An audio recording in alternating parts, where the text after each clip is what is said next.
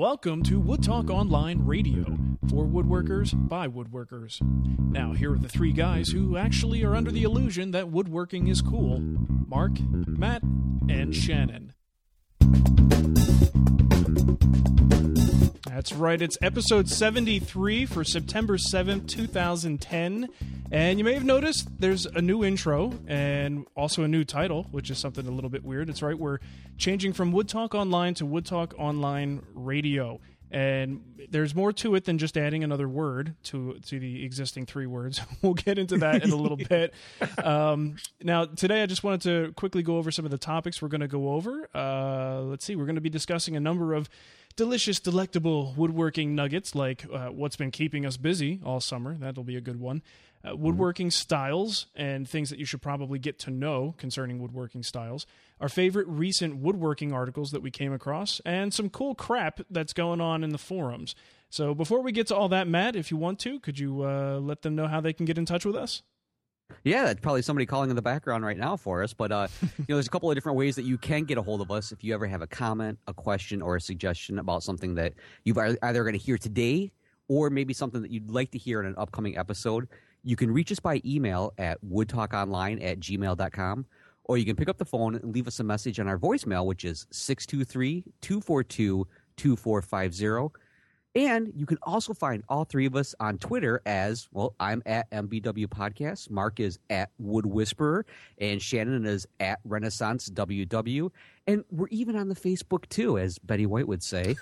But you know what? You can also catch us causing trouble in the brand new forum over at woodtalkonline.com. Wow, I almost messed that up. I didn't even know the name of our own show anymore. Yeah, how do you mess that one up? Jeez. But we have a new forum over there at woodtalkonline.com. And you know what? Actually, that's going to lead me right into, Mark, why don't you explain a little bit more about this Wood Talk Online Radio? Because obviously it's messing me up, and I'm afraid a few other people are going to get confused about it because I'm not even sure if I'm on the right show, to be quite honest. Yeah, frankly, I just like stirring things up, confusing people, changing names arbitrarily. Yeah, you're a poop stirrer. AM or FM? What's our call sign? It is TOR. Yeah, let's go AM. But basically, all we're doing is kind of sort of compartmentalizing some of the things that we offer at the Wood Whisperer. And the Wood Talk Online, that was a great little side project, and we really want to bring it out to be something more special, something that's on a regular schedule, that's a little bit more, takes a lot more of our focus, frankly, for all three of us to put it together. So the idea was to change our forum. We've always had a forum, and it's always been kind of just an extension of the Wood Whisperer. But now I want Wood Talk Online to be everybody's thing. It's the community. Wood Talk Online is the community, and community is Wood Talk Online. That's the forum. So woodtalkonline.com is now the main address for the forum. So if you haven't been there yet, definitely go there, open up an account, and there's a ton. This is so much busier than any other version of the forum we've ever had before. So that's excellent. I mean, I don't know if you guys have been there every day, but I personally cannot keep up with the posts. It's more than I can handle. Yeah, I've almost gotten written up a couple of times at work now that we've started it, even in those early days when there was just a few people walking around, because I was like, I'm going to go there and I'm going to check this now. And then, it's been 20 minutes since I signed on. Well, crap. Oh, well, hey. Yeah, dude. I mean, there's a lot going on there. So if you guys haven't been there, check it out. And the idea is Wood Talk Online Radio is just an extension of the community. And it's the three of us talking about things that are going on in the community. It's the same Wood Talk Online podcast that we've been doing, except for it's a little bit more connected to the forum and the community specifically. So that's where this is all coming from. And hopefully we'll have new and better and more awesomer, cooler stuff down the line as we experiment a little bit and try to really expand this into something awesome.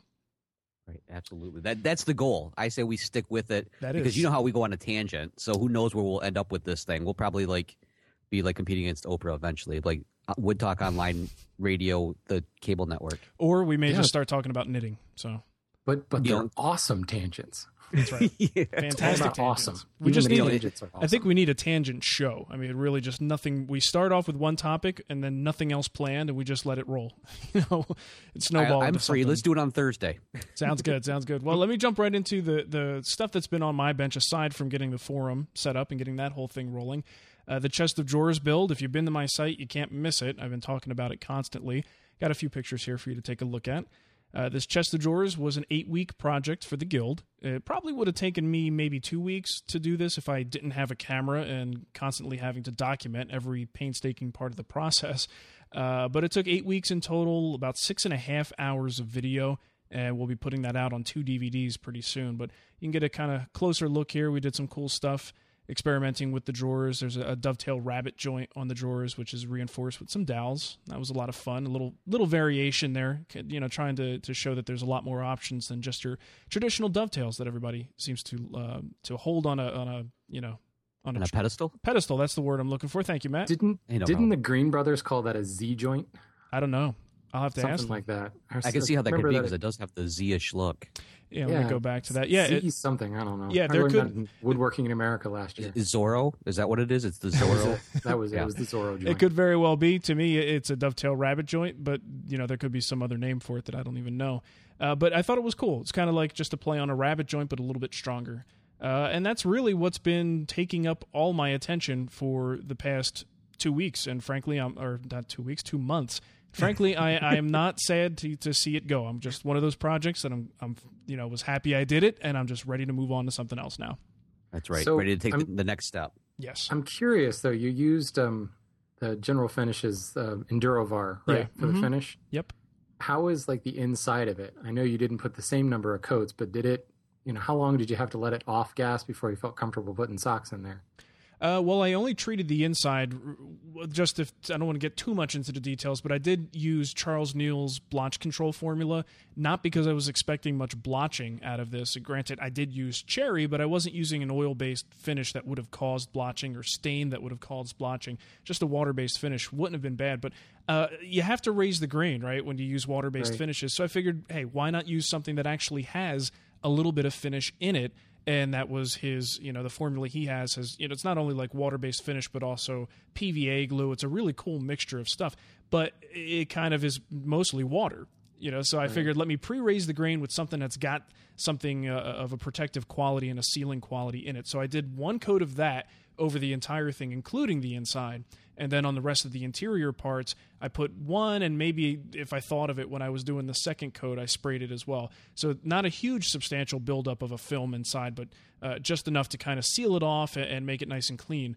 As far as how much time, a couple days really. And the off-gassing on this stuff isn't too bad. I think within 24 hours, the vast majority of what you're going to experience has pretty much run its course. And honestly, by the time I took it in the house, the smell that it brought to the house was really, really pleasant. It was almost, I don't even know it wasn't chemical smelling at all. It was more woody. It just smelled like a fresh piece of wood. Like, I don't really know how else to describe it, but my bedroom has smelled great for the last, 5 days. I love it. So anything, if anything with it, it's a very pleasant experience when you bring that water-based finished product into the house. It had a nice heady nose. Yeah. It was a fruity bouquet. Something like that, yeah. But I pretty much, it's just my socks. What do I care? So I did throw my socks in there right away. But it didn't take that long. That's kind of the advantage of those water-based finishes. So, but that was me. Matt, how about you? Oh, it's definitely been a busy summer, but not necessarily in a good woodworker kind of way. I was really hoping to be able to jump in on the chest of drawers build, but right. Yeah, no, that didn't happen. Not in the cards. No, not at all. Not anywhere near the deck. In fact, I'm with a completely different deck, to be quite honest with you. Some people would say I'm a few cards short of a full deck. But one thing I did do, and I think I sent you a picture of this, I don't know if you have it available, but I started to work on my Ron Brees small smoother kit. Okay. Now, this is something I bought, it was my birthday almost 2 years ago.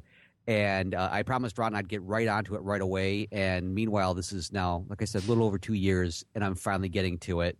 But I'm really excited about this. My goal is to have this finished before we go to Woodworking in America. And you can see the kit right there. That's everything that's included with it. One thing that's a little bit different now is apparently in that time span between when I bought it and when I started to work on it, Ron and I started talking and said, hey, do you have everything you need? I'm like, yeah. He goes, you got your drill press? The drill press? I happen to have sold my small one. I want to get a bigger one, and I don't have it right now. So he needed to drill some holes for me so that I could get things working on it a little bit more. So that set me back just a little bit. And I'm putting a really nice piece of East Indian rosewood in there, and I think you already showed the block of wood for that. It's going to look absolutely gorgeous when I get done with this. Wow. But it has been one of those things that I really should have started on it shortly after I bought it, because there's several instructions. We're trying something different, a different style that he's putting out there as a kit, just to experiment with it. And apparently I've blown that experiment time constraints that he had. But we're still working a little bit on it. He's going to kind of feed me through a few of the things I need to do to finish it up the right way. But when it's done, it's going to look absolutely beautiful. Do you have any idea at all anticipating how much time you expect that to take? Really, to be honest with you, if I could devote one solid day, I could pretty much have it completed. No kidding. It's that easy. Really, the hardest part with this is getting the wood all set up for it, waiting for the wood to properly acclimate. But once you have that, everything in the kit is included, and maybe a weekend for like the epoxy to set up, and you have to do a little peening of the is that the right word, of the screws that you'll put in there, and then you do just some mild metal work to kind of bring everything down level and the way you want it. But this type of kit could easily be done in a weekend. Wow. Yeah, Awesome. and it's absolutely, and the price difference for the small smoother, if Ron was to make it, I think it starts about $900 to $1,000, something like that, depending on what material you go with. Yeah, and the kit itself is about half that. Wow. So we're still talking a pretty pricey, it's a chunk of change there. Yes, it is. This was a birthday gift to myself, which then I came home and still expected gifts from the rest of the family because I bought my own gift. Right. I don't know why they didn't shell out extra money for me, so I was a little upset that birthday. Because the family funds were depleted. Yeah, that was exactly. I'm like, what do you mean I didn't get a cake? Like, I don't know what happened to the money in the account. We should call the bank. Maybe somebody broke in. So we had that little issue. Nice, but. The big thing that I did, I actually did start another project on the side, but that one, again, kind of got pushed a little bit because I had a really, really big project come up, and I sent you a little video of this. Some of you know that my wife is a professional photographer, and she's opening her own studio right now. In fact, we've got a little video up here, and this is what the studio space started out as. This is actually an old Lazy Boy warehouse and manufacturing building that they used to have. That's a lot of space. What's the square footage there? 2,600 square feet. Wow. Yeah, and it was horrible. There was paint all over the place, and we managed to get most of the paint off the brick. The old paint, we were able to scrape all the wood. We just finished up the floors. In fact, that's our friend Kurt, who was out there helping me with this. In fact, he did most of the work. I just showed up, would point at things, and then he would roll his eyes. And we ended up doing this. The funny thing is the people that were in there before us, this is me with my big sander that we rented. I advise not using it on furniture. But not any that you care about. Wow, so that's a huge. You got to be thinking in your head, you just want to bring your tools in there and open up shop, seriously. right? The cargo elevator is amazing. It's one of those like you have to actually control it because it doesn't have preset stops for the floors. And it's big enough. You could easily roll a car in there and take it up and down. And I'm like, this is perfect. This is exactly what I need to get my shop up and running. Oh, look at all those windows. Screw this photography crap, man. Can you imagine just setting up your workbench by those windows and having a nice view and let the breeze come in? Oh, I know. Seriously, aren't all those windows just going to put glare on the photo shoot? You should move her into the basement. Yeah. I suggested something like that, too. It's $600 for 2,600 square feet, and it already has a history of building furniture in there. Wow. So yeah, and to be honest, where it's located is only a few miles from where my old lumber supplier was. So that's even more perfect. Because you could just roll it right in. Jeez. But yeah, so that's where I've been spending a very strong case there. I think you need to change the name of the show to Matt's Really Cool Workshop. There you go.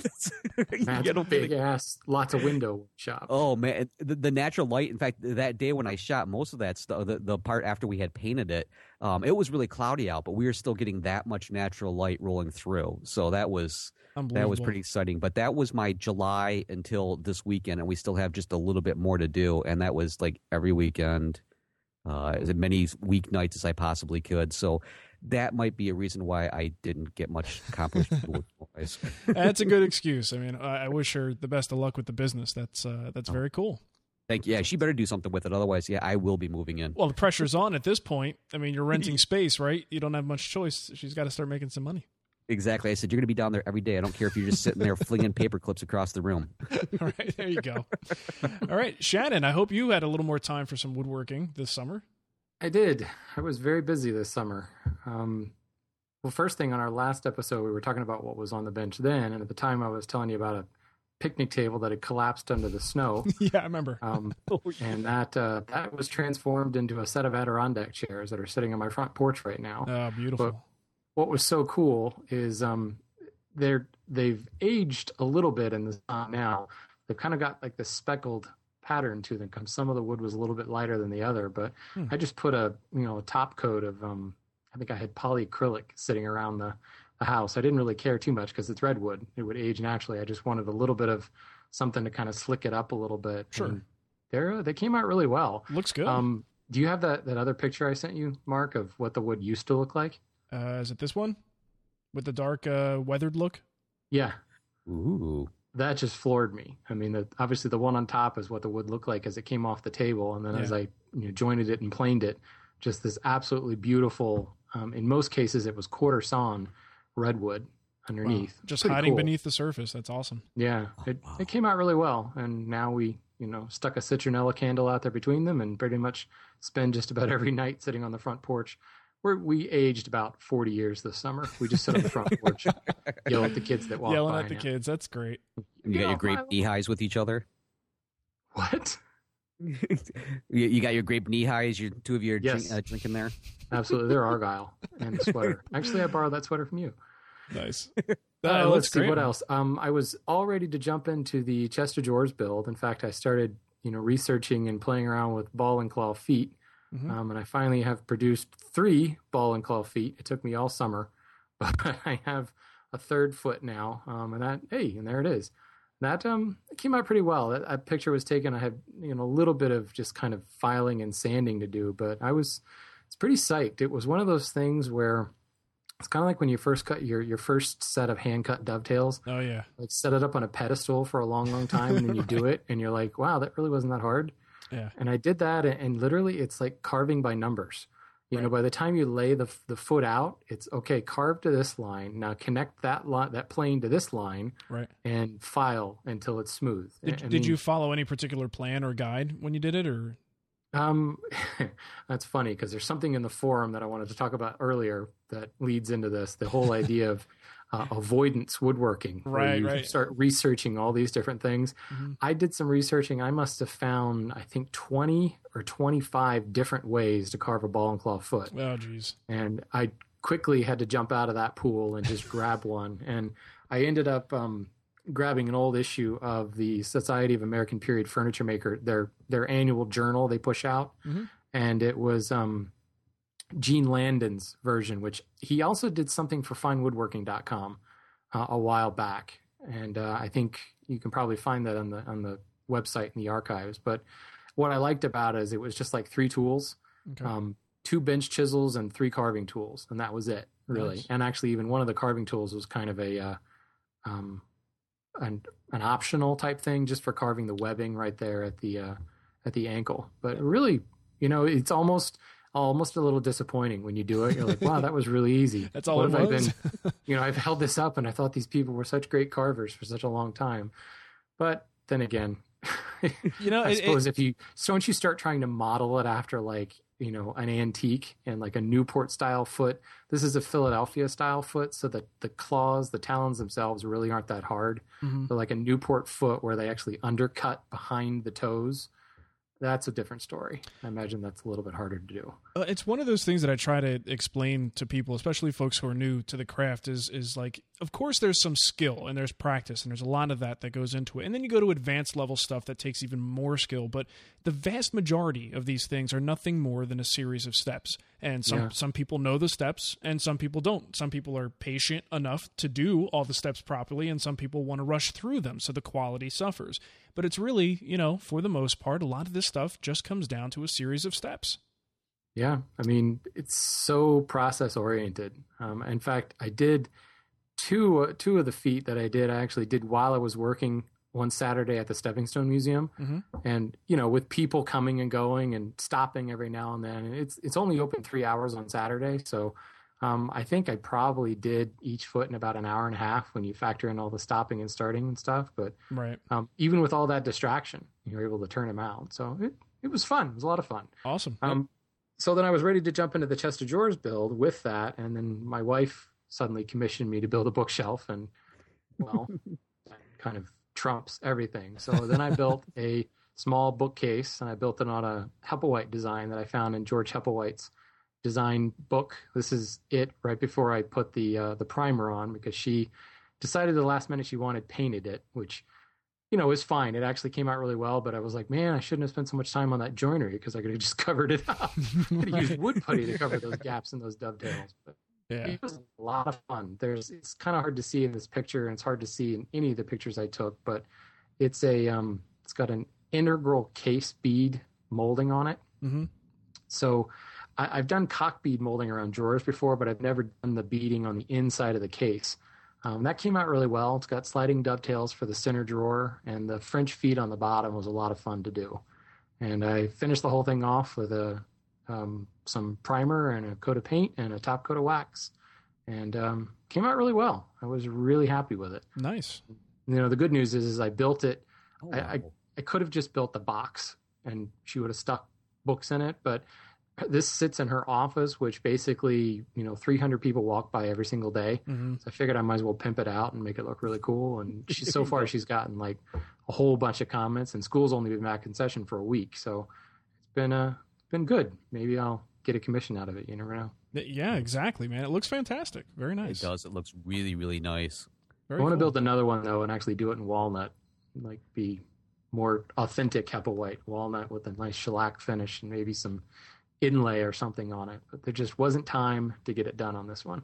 Always time, man. Right? Shake it up and put those claw feet on it. That'd really throw people off. What style is that?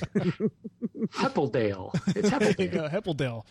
That's a good one. Other than that, I spent a lot of time in the shop this summer. I did a lot of kind of designing. I've got huge amounts of exotic wood that I'm just trying to use up and make maybe a bunch of boxes and just stick them up on Etsy or just give them to people at Christmas. I've gotten to the point where, and I'm probably going to have to turn in my woodworker card for this, but the exotic scrap is getting in the way. Frankly, I need to build something out of it because it's like overflowing one corner of my shop. Yeah, and you don't want to get rid of it. You got to use it for something. No, I can't get rid of it. I got like Ambonia burl in there, and I've got some marble wood and satin wood. I have a blank of snake wood sitting on a shelf. It's like, I've got to do something with this. Yeah. So I think I was just kind of drawing up some designs for some simpler boxes. When you're using such exotic, kind of highly figured wood, you don't want it to be too crazy of a design or it just looks too busy. So something nice and simple with crazy figured burl wood would look really cool. Sure. Something that I can like produce 5 or 6 of the same one relatively quickly. And I don't know, like I said, stick them up on Etsy. And if I make a few bucks, that's cool. Batch them out, make a couple bucks. Why not? Yeah. Great. And then, exotic wood cup holders. Nice. I like it. Coasters. So I will be getting to the chest of drawers build ideally in the next couple of weeks. Cool. That I'll be putting those, well, not those feet, but I'll be putting cherry versions of those feet on the bottom of it. Sure. Nice. Well, looking forward to it. So you're going to, I assume, video the whole process, right? Yeah. Yeah. And I think maybe because you had 6.5 hours of video. Yeah. I figured I don't need to make any video this summer. You know what? Mark's got me covered. Summer is just not a fun time to be making videos. Just to let you know, kind of sucks, but it was glad I did it. Though, but I ended up blogging the whole thing, and it was kind of fun. It's been so long since I just put the camera down and took pictures and blogged a process. Yeah, I actually had a lot of fun with it. I mean, that Hepplewhite chest, the whole thing is probably 5 or 6 blog posts. Mm-hmm. And the response was really cool. I got lots of emails about it. So yeah, pictures and words all of a sudden seem so much more relaxing and simpler, like a return to simplicity after you've done enough videos. I found the same thing on my site. Yeah. It's almost like going back to arts and crafts. We're going to go from the really highly ornamented back to just very simple. So, folks, that's what we're actually doing with Wood Talk Online Radio. We're going to go completely blogging. This is the last one. Matt is keeping us on topic tonight. Check that out. I love it. I love it. Yes. Well, you know what? That's a perfect segue because we do need to talk a little bit about styles. You know, and that's I think this is a carryover from the last episode. Yep. When we didn't actually get to everything and had too much to talk about. So let me just read this email. It'll put us in the right mindset, and then we'll have a little discussion about this and go as far as it takes us. This is from Jeremy Hopkins. He wrote in and says, I know you have provided a great service and have spent time perfecting the art of woodworking. Who's he talking to? Because he's not talking to me. Yeah, definitely not me. Have you seen the stuff I do? He says, at least as much as anything fluid is ever perfected. But I had a question concerning what you felt were the 3 styles of furniture that every woodworker should attempt, if not feel that they have achieved some level of mastery over. Yes, I realize this can open a can of worms as to what constitutes mastery, but that's not the field of this request. I'm more concerned about starting points than ending points of this particular moment. Should a woodworker attempt stickly, federal, or perhaps some other style, or does it remain in the best interest to rarely venture outside the shaker realm? I'm going to start off by saying don't do that. Yeah. Like the last thing, agreed. don't even think about doing that. Shaker is a great place to start, absolutely, because it's very simple. It's going to get you into a lot of mortise and tenon, just very simple square designs, not a whole lot of ornate stuff going on. There's no decorative elements, really. Very simple, great place to start, but do not stay there because life will be relatively boring if you do. Right. Yeah, it's kind of like a blank slate, you know? If Yeah, you can get it these is. basic forms down, you can do so much with it. I think the that little table build you did, was that 2 builds ago? Oh, the shaker table? Yeah, I mean, that was the perfect example. When you look at the variety of tables that the guild members produced, you know, some of it was just altering wood. You know, some crazy people turned cabriole legs to it. I don't know what they were thinking. I'm not sure. But I mean, it's like this blank slate. You can just go anywhere from there. So Right. it's a great style. Well, if you take shaker and you inject it with a little beef, a little more action, it then sort of becomes stickly, right? You could almost say it grows up and becomes mission style or stickly style, where it's a little bit more masculine. You're using maybe quarter sawn white oak or something for the lumber. And then you could take something like that and watch stickly and mission style evolve, give it a little Asian influence, and you have green and green. Right. You know, which is leaps and bounds more complex than mission style, but it really is. If you literally take an Asian influence to mission style, you end up with green and green. So that's kind of actually a journey that I've gone on myself, and that's where I'm at is getting deeper and deeper into the green and green stuff because boy, you can get deep into it. Right, but I'm curious. Shaker always has kind of to me been like the bedrock of furniture design because really, as you said, you can start there, get your base going. Both of you kind of mentioned that that you just you start there, and you can build everything off of that. Because even Shaker, if you build something where you vary with the grains, you vary with the wood, maybe you add an inlay or something, it just really kind of takes off. But sometimes, we used to talk about this, like sometimes you just need to just jump all the way in over your head and then come to the top because I've heard of people going to like some of the classes all over the place, either at Mark Adams or Kelly Mailer's, where you go in and pretty much you've barely touched tools and you're walking out with like a federal card table with inlay and everything else. Right. But I think the main thing though is when it comes to the styles, to all the different types of furniture and everything, the main thing is to understand the basics of joinery. Because I think if you do that, then all these other things come around. Because is there really like 3 styles that you can he's kind of asking if there's like 3 styles that you need to perfect before you can really go on to everything else? Is that what he was? Yeah, I think I'm just taking it as what general styles. I don't think to answer 3 styles is a little bit arbitrary. You know what I mean? Right. Because you could taste a bunch of different things.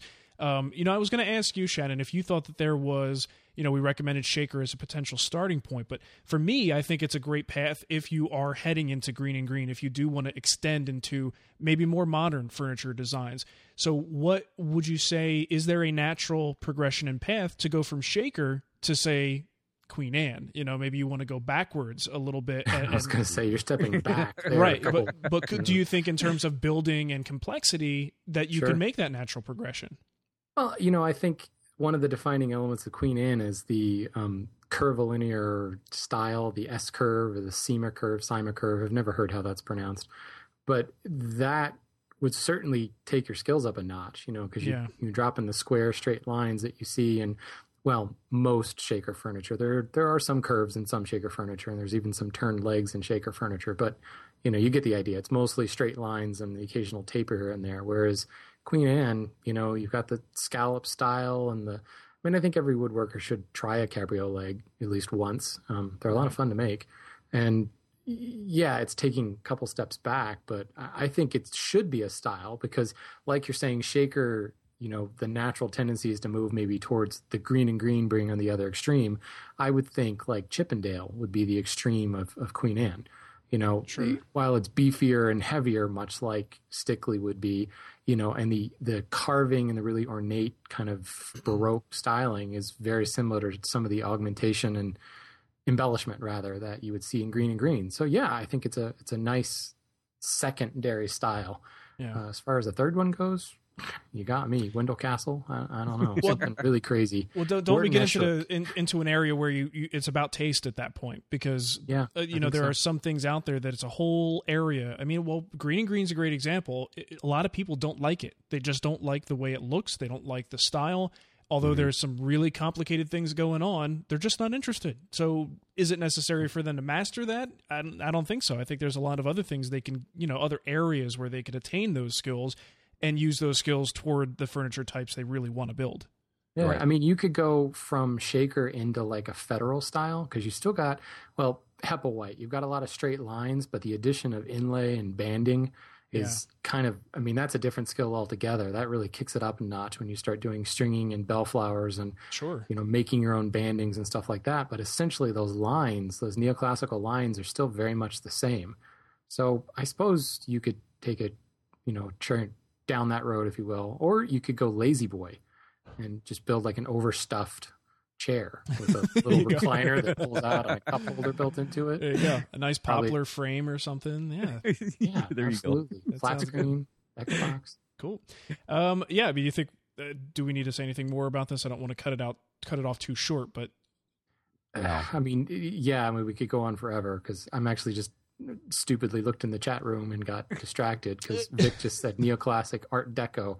My Lord, that's a whole other area. Yeah. Art Deco and Art Nouveau and all that crazy stuff. So, there's bound to people listening to this saying, hey, this is my favorite style. Why didn't you mention Empire or something like that? No. But the bottom line is really any style, if it's reasonably well built furniture, is going to rely on some basic joinery. And I think Shaker is one of the easiest things that focuses on that joinery without distracting you with other things. So if you want to find a plan and you're looking for something, it's very easy to find those things. That just makes it a good target. And whether anybody likes it or not, doesn't really matter so much. It's a building block, if anything. You just go from there. All right, let's move on to a couple of article or blog posts, just basically things that the three of us found in our woodworking virtual travels and also reading magazines and things. I'd like to bring your attention to important stuff that we find. I'm going to go first here. I found an article, and it's more of a profile write-up that I thought was very interesting in Woodworker West.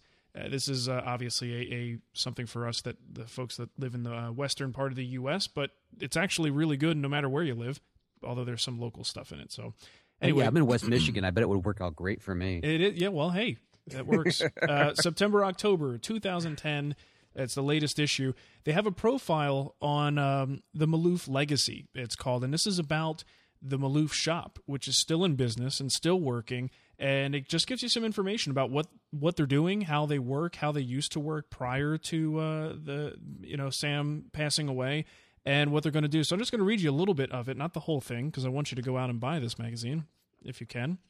I think they get mad at me otherwise, but let me just give you a couple highlights here. It's been 16 months since the passing of Sam Maloof, but his workshop is far from quiet. His longtime assistants, Larry White, 25 years. Wow, he's been with him that long. Mike Johnson, 30 years, and David Wade, 21 years, have taken up the mantle of the Maloof legacy and continue to produce furniture of his iconic designs, as well as assuming his speaking and teaching obligations and preparing work for several special Maloof memorial exhibitions. Just a couple interesting things here. In reality, it says the boys, as Sam referred to them, have long been integral in Sam's woodworking process. While Sam designed and rough-cut furniture parts, it was the boys who were left with the more extensive, labor-intensive handwork of shaping, sculpting, sanding, assembling, and finishing to complete the furniture piece. As Sam's physical condition declined, the boys stepped forward to assume more and more of the production responsibilities. And really, it just goes into detail about what these three guys plan to do as far as which pieces they plan to continue to produce. Apparently, there's a lot of options. It says, for example, there are at least 50 templates for each or for side chairs, and Sam did a lot of experimenting in his last 5 years trying to push the limits. So they're going to really look at the whole library of work and assess which pieces are going, I guess, maybe the most marketable or the most interesting to them, and which ones they want to produce.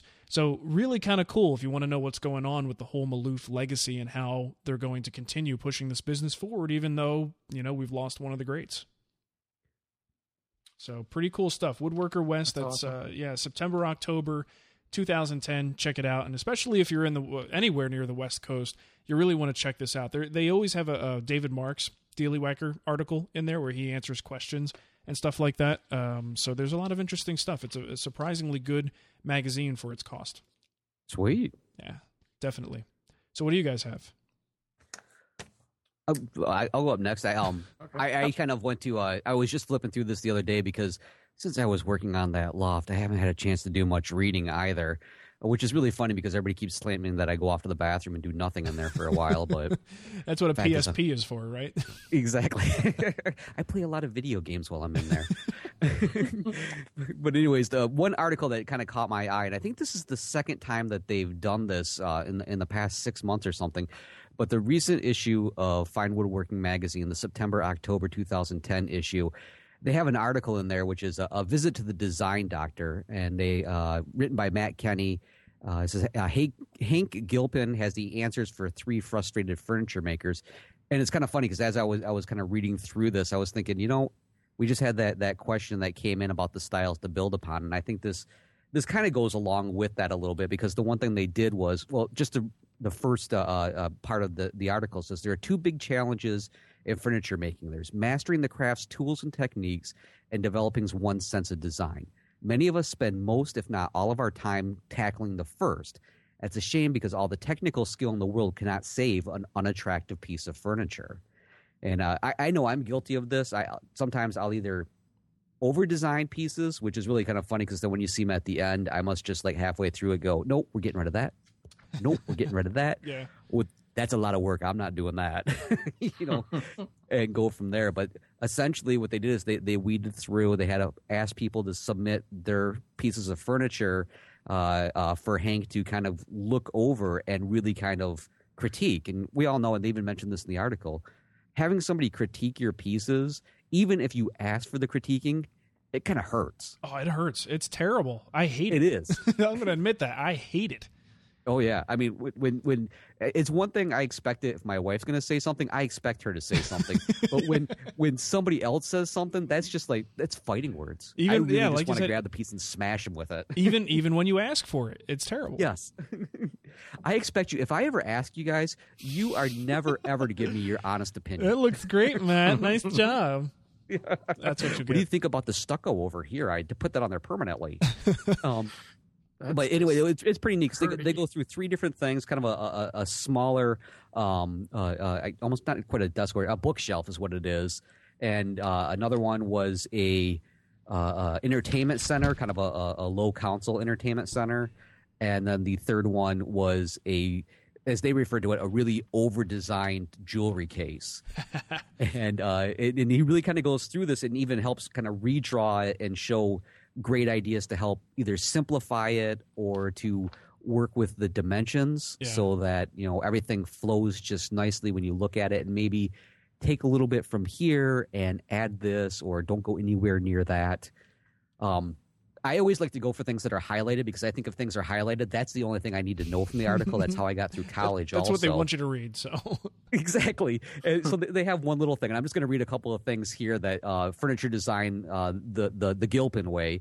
And these are a couple of things that he kind of mentioned. Is number 1, design to please yourself regardless of who the client is. Mm-hmm. Be deliberate about every part. Nothing should be accidental or done after the fact. Ad hoc design choices look sloppy and out of place, which explains 95% of mine because that's pretty much what I do. And engineer as you design. Every detail of construction should be worked out by the time you're done designing. And then he kind of goes into also keep control over grain and color, which he says that starts at the lumberyard, which is true. But my lumberyard people, I don't really have much of a chance to talk with them too much. So I think they know the name and they just load up the truck and give me a good price. Right.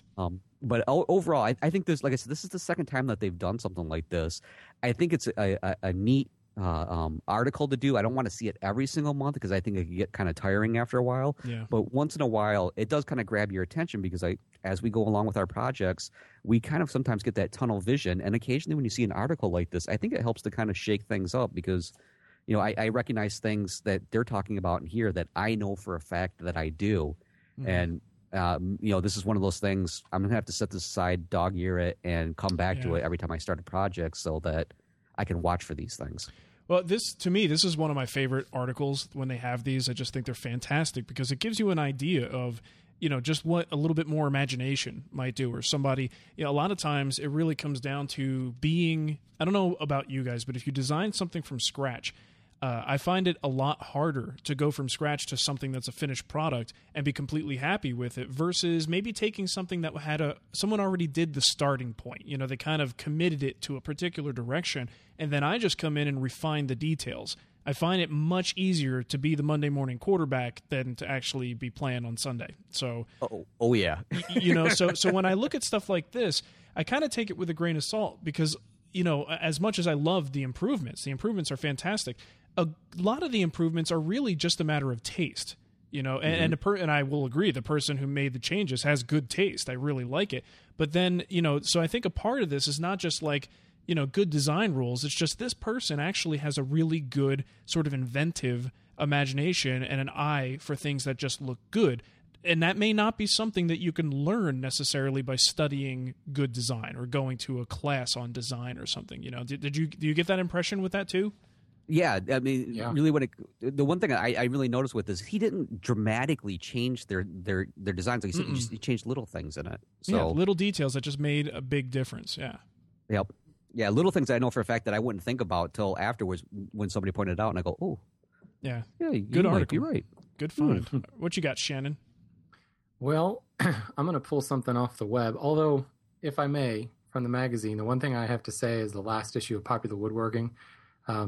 Schwartz's opening, how you can save woodworking by starting a blog, I just thought was cool. Yes, it was. Because, you know, I've been blogging for a couple of years, but I just think for a print magazine to say, hey, all you guys go out and create content that, you know, let's put it this way, basically competes with what we're telling you. But I just thought that was very cool of a traditional print publication to recognize kind of the changing of the current.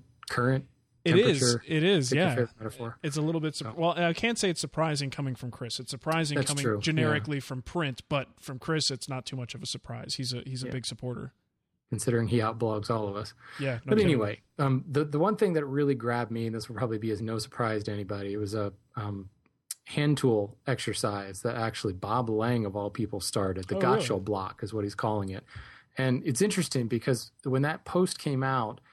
There was a post, I think on the 17th, you know what, I've got the page up, 17th of August, 18th of August, it came out with a post saying, does anybody have any kind of traditional exercises, skill builders, things like that? And in my mind, I was thinking of something I'd seen a while ago in some book that I had and couldn't figure out anywhere. And lo and behold, Mike Winslow came forward with this. And I actually have this book, Making Antique Furniture Reproductions by Franklin Gottschall. And you know, I had gone straight to some of the actual pieces and the projects because there's basically measured drawings of some real classic Duncan Phyfe, some Queen Anne pieces and things like that. And I'd skipped over kind of the how-to at the beginning of the book. And there's about 20 pages in the beginning of the book on basic fundamental techniques. And one of them is this block. And it's a 4/4 piece of stock. It's 3.5 inches wide, 7.5 inches long. And there's actually a SketchUp drawing on the, it's probably in the warehouse, in the Popular Woodworking warehouse by now. But if you go to the blog on August 19th, you can download a SketchUp drawing there. And all it is just a series of rabbets, some stop dados, a through mortise, kind of a radius piece, a chamfer on one end. And there's a couple of dados on it. And at first it looks like, why are you doing more than one dado? But there's kind of a side grain dado and an in grain dado. And the only thing that's not on there is a tenon and a dovetail. And actually, if you go to the original text, that's the next thing he talks about, is making tenons and making dovetails. But it's a really interesting exercise in laying out and doing very basic joints using nothing but really a chisel. Right. And I just think it was a really cool exercise. This kind of thing where you just take a little block and you do something with it. I went through this when I went to the Acanthus workshop with Chuck Bender. He had us take like a block that, he had, tortured, handed us this like beat up block and said, flatten it, square it on all 6 sides and then inlay a diamond into the top of it. And it's just a tiny little block. And I use it as a sanding block now in my shop, but it was an incredibly valuable exercise. Just simple little things like squaring up that block by hand. And what's nice about this is it's small enough that you're not going to be spending all day trying to flatten and get a parallel side and a square edge and all that stuff. But Bob has moved on. I think there's 3 or 4 posts on it now on the layout side of things and how to lay it out and different layout techniques. It's just a really good kind of woodworking 101. Good place to start. Sure. And, it's one of those things where everybody's got a small little block that you could go out and spend a few hours just playing around with it and build your skills. I love that kind of stuff. Right. So, oh, very cool. Yeah, I saw a mention of it. I didn't read too much into it, but now I think I'm going to have to go check that out. Yeah, it does look like a pretty cool little. Oh, we said Jinx. Jinx. Pepsi. All right. Frankly, I'm just ticked that he thought of it before I did, because frankly, I've been trying to think of like a basic hand tool exercises to do as a podcast for years, and I just never gotten around to it. Yeah. Now I'm just ticked that he got me to it first. Bob beat you to it. Just wait 3 months and then you can claim it's yours. Don't worry about it. Use a different block of wood. Well, no, because in 3 months. That's how I get a lot of my inspiration from Mark. There you go. That's what I do. Just copy. All right. So we also wanted to pick out things from the forum, right? To anything interesting or compelling that came up. And Shannon, you found a topic on avoidance behavior, which just sounds like a great title. So tell us why you thought this was good to talk about. Well, one of the members, Bobby Slack, started this, and it started out with the idea of, I've got these plans to build things, and I find myself spending more time like poring over plans or figuring out the best way to do this technique, or spending a lot of time examining what I'm going to build. And I think I'm going to go this direction. And then I read something and I say, oh no, I'm going to cut the dovetails that way. Or, I'm going to build the runners in that chest this way. And then you read an article in a magazine, because that's what the magazines do, is basically throw out 20 different viewpoints. And now with the internet, you go to finewoodworking.com and you can see, well, as I saw in Carving a Ball and Claw Foot, I found like 6 different articles on finewoodworking.com alone on how to carve a ball and claw foot. And, I have books all over the place that I started digging through, and then you start Googling things. And before you know it, you've spent like a week, agonizing over how to cut a tenon on this particular piece. Right. And, it's not to say just go down to the shop and start cutting stuff. That's a good way to waste wood. But I feel myself falling into this trap all the time. We just have so much information at our fingertips that you get, paralyzed by analyzing all these different ways to do it. And you find yourself almost making excuses.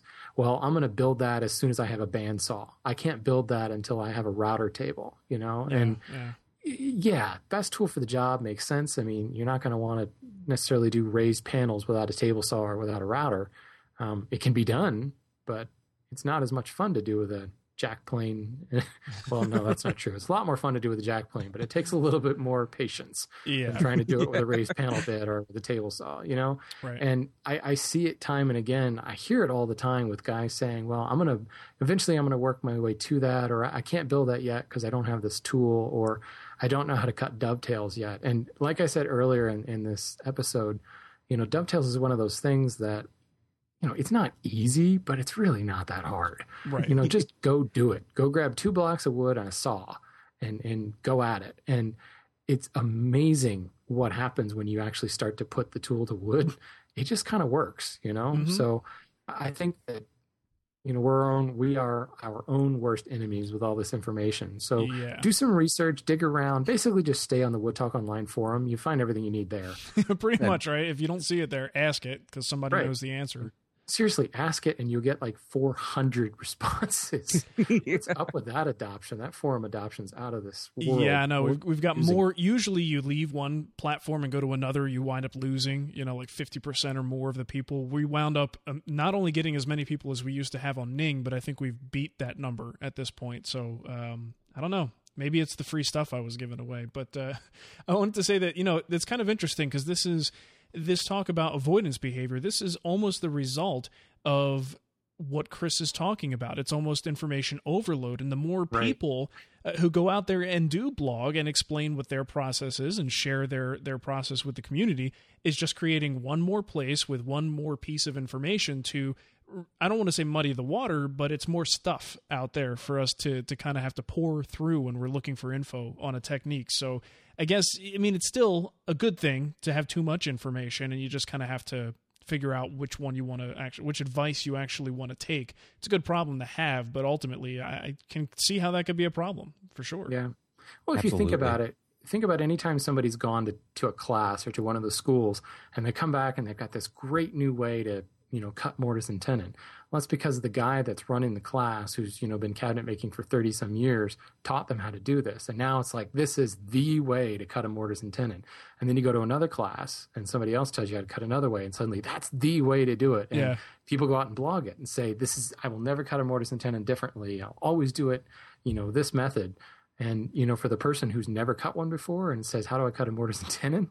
Right. You've got all these guys saying, this is the best way in the world. It'll never get any better. You're like, okay, I'm going to do it that way. And then you read the next post. You're like, okay, I'm going to do it that way. Right. So it's tough, use the only thing I'll say is do it every way. You know what? If you really want to learn to cut a mortise and tenon, go down to the shop, try it that way, and then try it the next way. Cut it pins first and tails first. Oh, I said it. How dare you? Sacrilege. I actually had this kind of a funny story. I had a annoying jerkwad email me this weekend sometime and made a comment. Stop emailing Mark, Matt. Yeah, it matched your email address. I thought maybe somebody hacked your account, Matt, but now that I know it was you. It was Aiden. You're off my Christmas card list. But anyway, so you're still on mine. So this turd bucket emails me and says that basically because I show so many different types of joinery or so many different types to make a particular joint that I'm struggling with joinery, and that they find it amusing how I struggle with joinery, and that he prefers, like when he watches Frank Klaus knows the right way to make that joint. And I'm like, no, Frank Klaus is old and set in his ways. He's, great at what he does. He likes what he does. He found what works for him, and that's what he does, but that doesn't mean that that's the only way to do it. So it was just really, to me, I found, what I consider a feature of our site is the open-mindedness that there may be another way, God forbid, another way to do something that, maybe it's faster, maybe it's slower, I don't know. But the point is to expose people to all these different options and let them choose what works best for them. But anyway, I just wanted to call that person a turd bucket and a jerkwad publicly, just nice because it makes me feel better. So the point is, go to the forum, look at the avoidance behavior string, because there's a bunch of replies to it, and there's a lot of good stuff in there. It's good. It's real good. And then go to your shop and build something. Avoidance behavior is when you know that you messed up the bottom of your hand plane, but you don't want to bring it up to Chris, but you want to find out what's wrong with it. That's avoidance behavior. When you pace back and forth in front of the bench for like a half an hour talking to yourself. Right. Nice. All right. So what do you got? It looks like you had something here, Matt. Yeah, it was just, I thought this was kind of a neat thing. Aaron B. brought this up in the forum, and essentially what it is, the discussion was table saws, granite versus cast iron table tops. And he wants to know what the pros and cons of going from granite to cast iron is. Now, I think this is kind of funny because this is really almost a de-evolution. Because cast iron has been around for how long? I mean, that's pretty much the standard. Sure. And then now you have somebody like Steel City. In fact, I think Aaron said that he has a rigid table saw, the ones with the granite, and he's looking to go to a saw stop, which has the cast iron. And he was kind of like, well, what really are the pros and cons? And this really kind of caught my eye because obviously I think by now everybody knows that I have my new table saw, which happens to be a granite topped one. Right. And having the cast iron going to the granite top, to me, I won't say there's night and day because I haven't used it enough. I think, to be quite honest with you, they're pretty much identical when it comes to tolerances and all that good stuff. I know some people are worried, and it was brought up in the discussion also about, like, what if I drop the tool on it? Granite's more likely to break and everything. But then somebody else pointed out, well, cast iron can shatter too. It just you have the right force and everything else.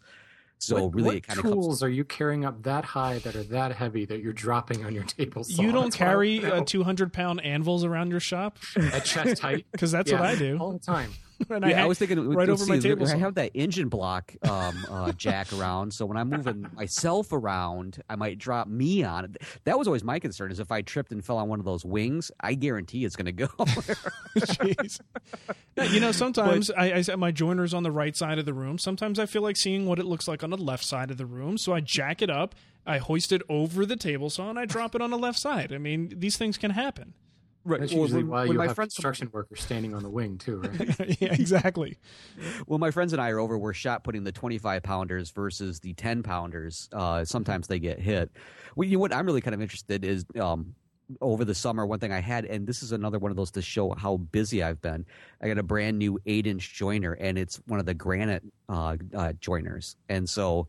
Really, that one kind of makes me nervous because it's extended out. The bed is extended out considerably more than the wings of my table saw, and that's the one that I'm like, I'm really nervous about that. But so far, I've only hit it once with the car, and nothing has happened, and that's a true story.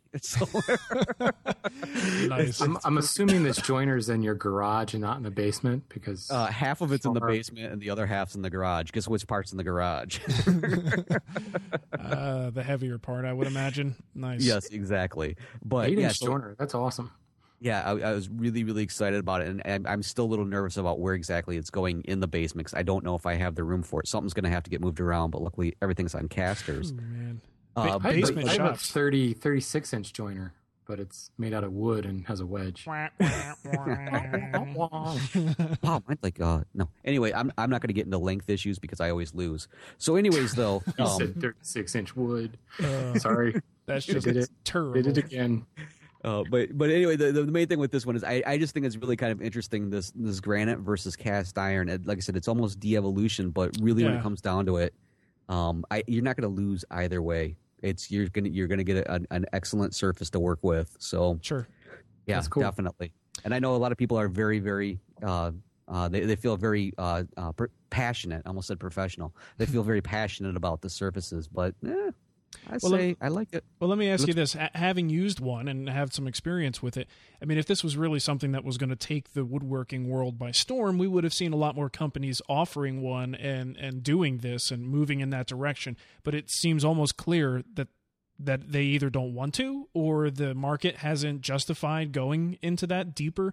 Is this just going to be a really sort of like obscure side thing that some companies will offer and some won't? Or do you think this is on its way to actually being a big success and every company is going to have one version that they make with the granite?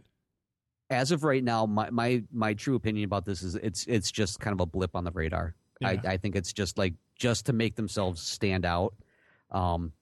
Really, I don't see huge benefits versus the cast iron. The only thing I can think of, there's two things I can think of right offhand. Number one, I can set a cold can of pop on the surface and not worry about it. Well, that's a great reason, man. That's awesome. It is, because I do it all the time.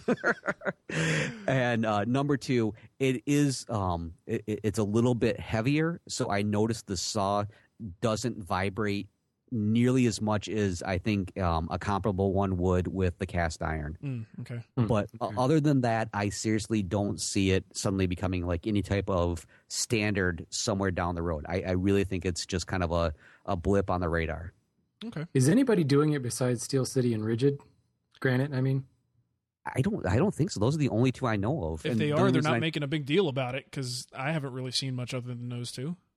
Right. Because I think Steel City, really probably the only update I paid attention to from IWF this year was Steel City came out with a new saw where the wings attach at the miter slot. So there's no little seam there where the wings normally are. So you're not having to spend forever trying to get that perfectly level and get the seam perfectly flush.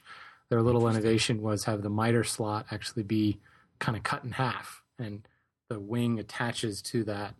And that was all cast iron. Yeah. So yeah. I'm thinking Steel City may have ditched their granite idea. Yeah, they're just moving on. Yeah. Interesting. So the joint in the miter slot, I mean, really, it's not going to save you much unless it like pre-registers on something. You know what I mean? Like it's still, you're still going to have to level it. And now it might even be harder to level because now they're 3/4 of an inch apart. Right. You know, so it might actually make, I don't know. All right. I don't want to pee on their parade here, but we're going to move on to the engineering tangent now. And all right, well, let's talk about something we all know something about, spending money, and I think we've got some sweet deals. You guys threw most of these in here. I'll take the last one, so I'll let you guys hit the ones you threw on the list. All right. Well, up right now we have Highland Woodworking, and I just heard from the folks over there. They have the Earlex HV 3500 HVLP spray system. I like it. Yeah, that's what I heard. I heard Mark would definitely know about this one. So if you have any questions, don't hesitate to ask Mark. In fact, go to this chat room right now. Ask him. Yeah, please. But anyways, it's coming in at $129.99, and I do believe that is definitely a big price reduction over what they had. I'm not sure what the original one was. I forgot to write that down. And then the other thing they have going on, and again, this is Highland Woodworking. They have a Triton 10-inch sliding miter saw, and they have that on sale right now for $199.99. So head on over there and tell them the guys from Wood Talk Online Radio sent you. That'll throw them off a little bit because they don't know anything about that right now. They'll say who? Say, all right, never mind. Yeah, they must be competing with Wood Talk. That's really bad. They took their name. Right. And then one other thing I threw up on here was Eagle America is having their huge cutting tool sale, which is save up to an additional 20% on all router bits, shaper cutters, and saw blades, including sets and clearance items. Hurry up because the sale ends September 15th, and that's 2010. So if you're listening to this 2011, you're late. Sorry. Yeah, 2000 late. That's not so great. No. This is me now, huh? Yeah. Man, I don't think I had any deals. I'm good at this job, aren't I? I just got an email recently, and I will leave the person nameless because I'm not really sure about this. He said that it's a friends and family sale at Sears, and I didn't get a response with my question, but I figured this was worth mentioning. It's on Saturday, September 11th, they're having the online portion, and I believe on the 12th it's in stores. There's a lot of fine print on this, and it's a friends and family sale. Yet this link takes you to this little VIP section of their website where they're advertising this sale. So I don't really know for sure, but it's like a big deal. And if you like Sears and Craftsman, you may want to. I shouldn't have done that. There goes that sponsorship. Lord Look sent that to you, didn't he? Yeah, this definitely is not from Lord Look. I can guarantee that. But anyway, so if this is something that, legally or fairly or whatever, you're entitled to go to, it's a friends and family. Hey, we're all friends, aren't we? So, I mean, technically, I guess you qualify. So I'll put the link in the show notes, and you can check that out. Again, it's Saturday, September 11th, big sale, Craftsman tools, and lots of other stuff. Sears sells quite a bit of stuff, and there's actually stuff that's up to 20% off in addition to their sale prices. So it is what it is. Sweet, I can get my tires rotated too. There you go. If you're friends and family, at least. All right, we're going to move on to some voicemails, and we've got a couple here, and we're going to try to answer them if we can. Our first one is from Aaron in Missouri. That's where Nicole's from. That's why she talks funny. And he's got a question about chisels. Hi, Mark and Matt. This is Aaron from Troy, Missouri. I have a question. My question is, what is the difference between bench chisels and bevel chisels? And which is, for a beginning woodworker, what should I get to put on my workbench to start off with? Or does it matter? You guys do a great job on the show. I appreciate it, and thank you very much. Have a good day. Okay. All right. Now I listened to that first though, and it took me about 4 times to figure out what the second thing he said was. I'm like, what is a bell chisel? And I even Googled it. I'm like, this must be something I don't know about. Like how he made 2 very large classifications of chisels here. Why can I not find anything on bell chisels? And I was like, oh, dummy. He's saying bevel chisels. I'm assuming, right? Is that what you guys heard? That's what I. Maybe it's a Midwestern thing. I totally picked right up on it, and they're kind of Midwestern. I should have had Nicole translate. She's not here today. I was just gonna say. Sorry, Aaron. We don't mean to make fun of you. You don't even have an accent. But anyway, go ahead. Yeah, he doesn't have an accent to most of us. But anyways, though, so bevel chisels, bench chisels, really, it's the same thing as tomato. It's at least as far as I'm concerned. Mm-hmm. They're pretty much identical. as far as I'm concerned, I'm going to repeat that one more time. Bench chisels is just a common phrase that refers to the chisels that a workman, craftsperson might normally have literally sitting on their bench. Yeah. And a bevel chisel is just another term for it. Oftentimes it's given that term because when you look at the chisel, the sides have that nice little bevel rather than the metal just going straight all the way down. So some people say, well, the bevel-edged ones, the nice thing about that is you can get in, you can do dovetails with them. It gives you a wide assortment of things you can do with it. Really, bevel or bench, again, it's interchangeable. They're just the common everyday chisel. And that's the ones that I would always recommend to somebody if they're getting their first set of chisels. Get yourself a really nice set of bench chisels, or bevel, use whatever phrase. And you can do pretty much anything. You can do dovetailing with it. You can chop mortises out with it. You can do a little paring work, or some people will say paring. Paring. Say it right, yeah. Matt. Coke. You use a bell chisel for paring. That's right. That's right. I forgot. That's what those are for. Now I know. But that's pretty much it. So if you want to get yourself a nice wood beginner set, go with the bevel bench chisels, and you won't lose on that. Yeah, that sounds What do you good. think? Now, here's the question. Do they have non-bevel? I mean, pretty much every set of bench chisels I see is a beveled edge, chisel. I can't imagine using one that's not. I know some paring chisels and things will have a little bit less of a bevel, but they still look like they're beveled. You know what I mean? Right. Yeah. The older style would, without the bevel, be known as a firmer chisel. Firmer. But, I don't know what actually made the transition to bevel edge. Maybe it was just they needed thinner steel or what. But yeah. firmer chisels, I think, originally were French. So maybe the regular bevel edge bench chisels, maybe that was English. I don't know. I think it was the bevel edge was like the granite top of the time, and it just took off. That's what it was. It just it spread around the world, and everybody said, "This is it. This is the way we're going." It was fashionable. That's what all the cool woodworkers were using at the time, and they said, "Well, I'm cool, so we're just going to keep this one rolling." Yeah, I mean, at this point, I can't really see any good justification for not having beveled chisels. So I mean, if he's getting any major set he goes and looks at is probably going to be beveled, and that's just the way things are. I mean, that's all I own. Yeah, it's easily probably the majority of chisels out there, regardless, are bevel of some sort. So, bevel bench. Yep. Bench bevel. Okay. Jack. Same thing. Word up. All right, let's go to our buddy Roberto. He's got a question about bamboo. Ooh. Hey, guys. How's it going? This is Roberto from New Mexico. I wanted to know if you guys have ever worked with bamboo. My wife saw these cool little cutlery boxes inside some store. She wants me to build a few of them. And I've never worked with bamboo wood, but I wanted to know if you guys could give me tips on, do I have to buy a certain saw blade for that? I mean, will everything work? Do I need carbide, a certain tooth count for table saw blades? Let me know. Thanks. Okay. I would say, for something like this, I've, first of all, never really worked with bamboo. It's just not something I come across very often. I don't know very many dealers around here that even carry it. And if I wanted to get like bamboo ply or something, it's insanely expensive. So it's really not something I've had the opportunity to work with very often. But from what I understand, it works really well.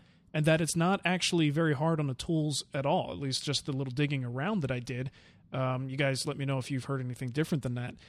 Very soft, and it splits very easily. Well, the only thing I've done with bamboo is tweak a fly rod.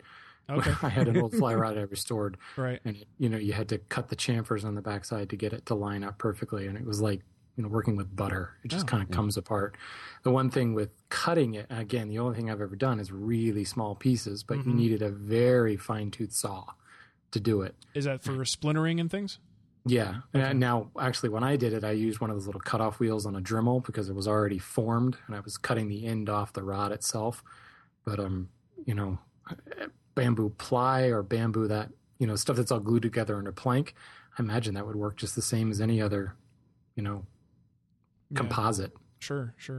I do have a link here for you, Roberto. If you go to bamboocraft.net, they have a good forum there, and it's actually pretty cool. Information and resources on the art and craft of growing, using, working with, and enjoying bamboo. So I think if you're looking for information there, talk to the people who know all about it, and maybe you can find a good resource for it as well, because I think that may be one of your initial challenges is finding a reasonably priced resource. The only other thing I will say, and if you can get in touch with them, I believe Kaleo Kala has done work with bamboo before. That sounds like his type of gig. Sure. Yeah. You know what else I want? You can always email Kaleo at, what's it, Kaleo Kala Studio? Kala Studios, I think is. Yeah, I think so. Yeah, that sounds about, yeah. But I'd still, where's my birch beer or root beer? Yeah, I was kind of wondering about that too. Every day I come home looking for a package. Where's my 6-pack, Kaleo? What's up? Dude, I want my... We're calling you out, man, right here on Wood Talk Online Radio. That's right, yeah. Root beer. All right, let's move on here. We got another one, and this one is from Mike. And let me find it. Here we go. Good afternoon, gentlemen. I am brand new to woodworking.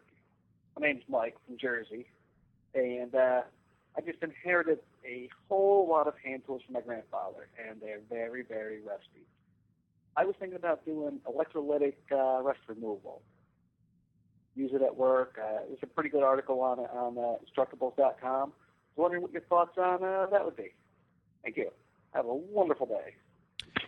No. Wow, I don't know about you, but that guy's accent was so thick I didn't understand a word he said. Was that wussy or rusty? His accent was terrible. And I understand, you're from Jersey. He's probably Italian. He's probably got a lot of hair. But honestly, electrolysis is probably one of the more painful ways to remove hair. I think you should look into laser. I would say so. I have a cousin who has to get hair removed across her lip, and let me tell you, I am out of there when she starts. It's ugly. Yo! All right, let's be serious here. Electrolytic rust removal. First of all, I'm going to say right now, I know nothing about this. Did you guys ever try this or have any information? Because there's plenty of info. Talk about info overload. There's plenty of this, tutorials and things about the process. But what do you think about it compared to other rust removal methods? This is one that I'm planning on trying coming up pretty soon. I really just want to give it a shot. I'm thinking about just taking a single blade and giving it a shot because I figure if I do it in a small amount, there's less of a chance of me electrocuting myself. Because the forums, one forum will tell you, oh, it's really easy. There's no problem with it. Gets done real quickly. And then another forum will tell you you have a good chance of burning your whole house down and killing everybody in it. But I think in a controlled situation, the majority of them, what I'm seeing is it's relatively easy to do and it gets the job done pretty quickly. Mm-hmm. So those are the ones I'm going with because I'm a bit of an optimist. See, I've heard somewhat of the opposite. Well, at least in the situation he's talking about where he's got really rusty tools. Yeah. Mm-hmm. I've heard that it's kind of slow when you've got a whole bunch of rust on it, that it's usually for like light surface rust and scaling. That's what Aaron in the forum says actually too. The forum's jumping all over this, and I'll second them. A vapor rust, that stuff is awesome. And I don't think it's at all caustic. Okay. So I don't know. There's something about hooking a car battery up and sticking something in water that just freaks me out a little bit. I don't know. If it doesn't burn my nose hairs, I don't think it's working. Yeah, I'm reading some of the comments here in the chat room too. A lot of people have tried it. They said it works, and most are saying that it is a slow process. So maybe he's going to go for a more heavy duty chemical solution. I guess is it Evapo or Vapo Rust? I've never used that either. Yes, it might be a good one to use like in combination, like really just get the major stuff off, and then if there's like there always seems to be like a little pitting here and there or something, and if you really are obsessed and need to have it completely clean, maybe that's a good alternative then to come in and finish it up that way. I happen to like molasses too. That one's rather Didn't we talk about that one time? You did that? We did. I think I still actually have the molasses in the workshop right now, trying to get the rest of the rust off that one blade. So delicious. Oh, man. All right. Well, we've got a couple tips from our contributors, Tom and Carrie. And what do we want first here? We want Tom's tip first. Get everybody warmed up. Yeah, let's get Tom out of the way and leave the good stuff for the end. I mean, don't tell Tom. Sorry. He's going to get upset. He's going to send a bad hurricane your way. All right, here we go. Tom's tip. Get ready to put on your dancing shoes. Tom's tips. That's right, I said Tom's tips. I didn't say Tom's lips. I said Tom's tips. Hello, everyone. It's Tom Iovino from Tom's Workbench, and it's time for another one of Tom's Tips. Before you start a big woodworking project, say like a big cabinet job, be sure you begin with the basics. Do you have a place to store all the materials?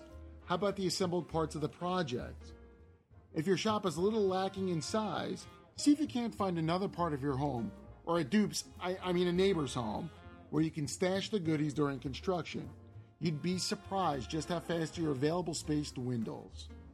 Are you looking for a good time that involves woodworking? Hey, who isn't? You can connect with woodworkers from around the corner or around the world at the Wood Talk Online community. Just visit woodtalkonline.com and let the fun begin. Yeah. Tom So throwing in a little Did you plug. already send him that $20, or do I need to? Oops, almost played that again. No, he's only $5, please. Oh, okay. Whoops. We don't make enough money with this show. We don't make any money with this show. So He's the only one making money with this show, apparently. right, the entire $5 we get goes to Tom. All right, thank you for that tip, Tom. You know, we always appreciate it. We love you. You're a gorgeous man. All right, let's go to Carrie's tip, because she's always got a great one too.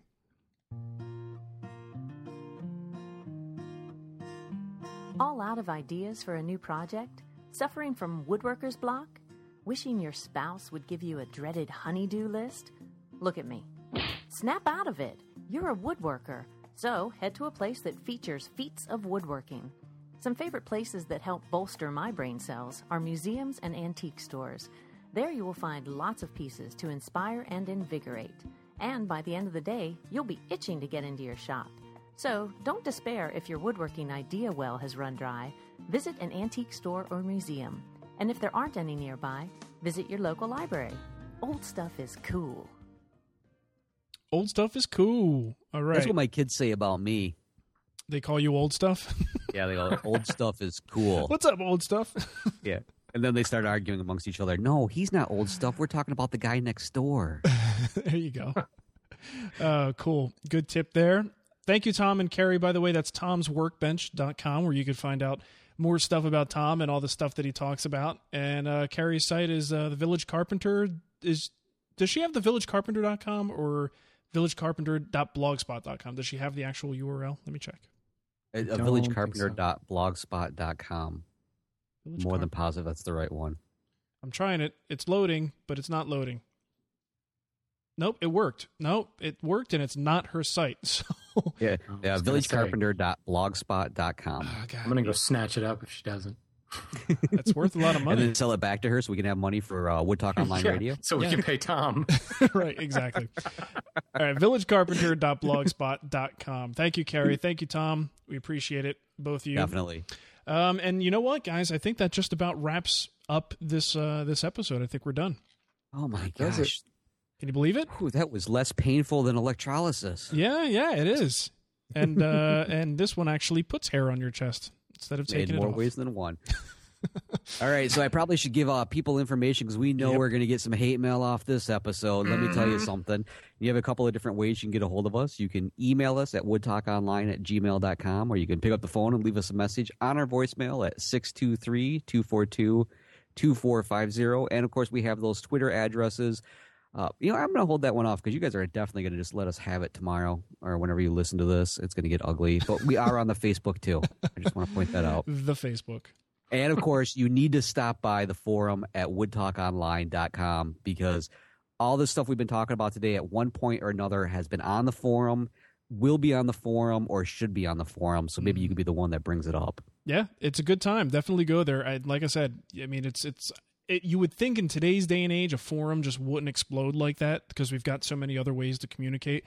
But, man, people are really digging it. So head over there and hang out with everybody. See what's happening. That's right. Write something. We might talk about you. We just might. We may even start doing, like, if we can actually get people to supply us with the stuff, we could do little prizes. And, if we pick your thread to talk about on the show, you get a little something. That's right. Yeah. We could give you Tom's money. I was going to say, just write to Tom and he'll send you $5. There you go. We've got this $5 to, it's burning a hole in our pockets, apparently. So, all right. Well, thanks, everybody, for hanging out with us. Thanks to the chat room. And Matt and Shannon, thank you both for hanging out with me. And we'll catch you next time. Definitely. Take care, everyone. See ya. There you go. Nice job, guys. Sweet.